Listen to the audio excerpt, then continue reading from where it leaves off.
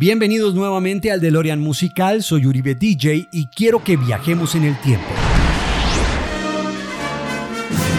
Antes de comenzar, recuerden que el DeLorean Musical en video lo encuentran en mi canal de YouTube, Uribe DJ.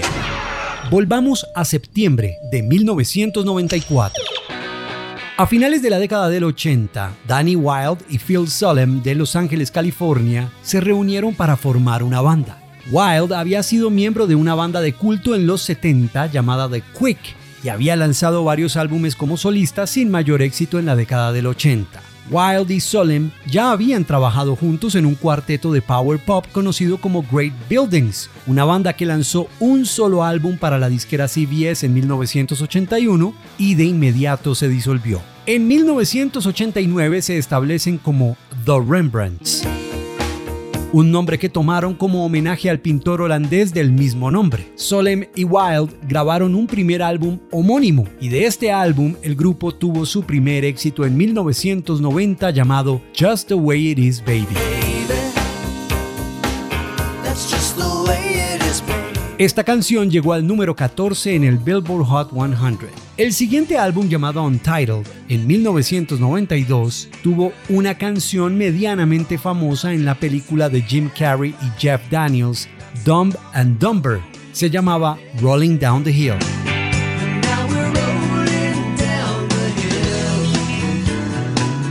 Finalmente llegó el año 1994. Los escritores y productores David Crane y Marta Kauffman estaban cerca de estrenar una nueva comedia en los Estados Unidos para la cadena NBC, una serie de la que usted seguro ha escuchado hablar, Friends.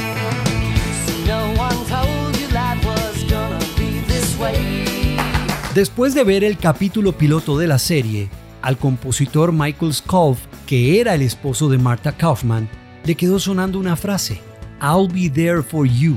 Una frase que hablaba sobre la lealtad entre los amigos. No importa qué tan complicada sea la vida, ahí estaré para ti.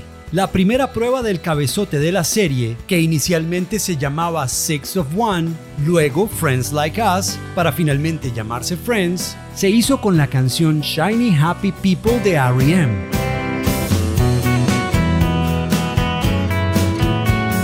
Y aunque finalmente no quedó, fue una influencia fundamental, ya que los aplausos que existen en la canción de R.E.M.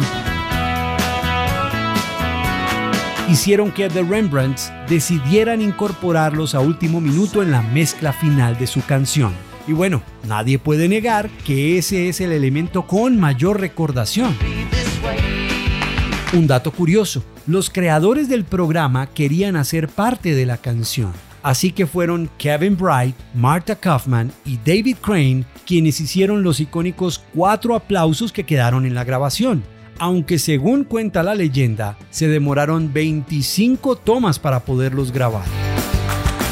Es bastante extraño que una canción de un programa de televisión se convierta en un éxito radial, o de ventas, o que incluso entre en los listados. Los temas de televisión generalmente suenan muy bien durante los pocos segundos que están en el cabezote, pero no funcionan como canciones completas. Esta fue una excepción, ya que la popularidad del programa le mostró la canción a una audiencia global que la amó de inmediato porque era increíblemente pegajosa, y pronto fue la misma gente la que pidió una versión completa de la canción. Nunca se pensó sacar I'll Be There For You como sencillo, era simplemente el tema de una serie, pero un par de DJs de radio en Nashville, Tennessee, llamados Charlie Quinn y Tom Peace, grabaron un cassette, lupeando la canción como sonaba en televisión.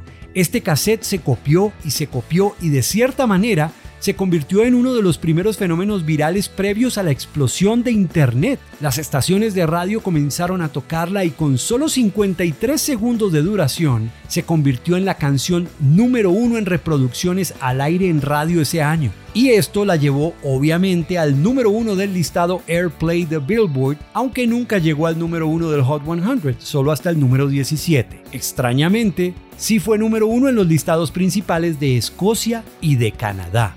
The Rembrandts no estaban interesados en lanzar la canción como sencillo, simplemente porque ellos no eran los compositores de la canción. Pero en este punto, y debido a lo que estaba sucediendo, la única forma en que podían lograr que The Rembrandts grabara la canción completa era si les daban crédito como compositores. Igual, la canción necesitaba un puente, un coro y un segundo verso, así que fueron ellos quienes lo hicieron. Y así nació la versión completa que dura 3 minutos 8 segundos. Lo raro es que la banda no tiene crédito sobre el tema corto de la serie, pero sí en la canción completa.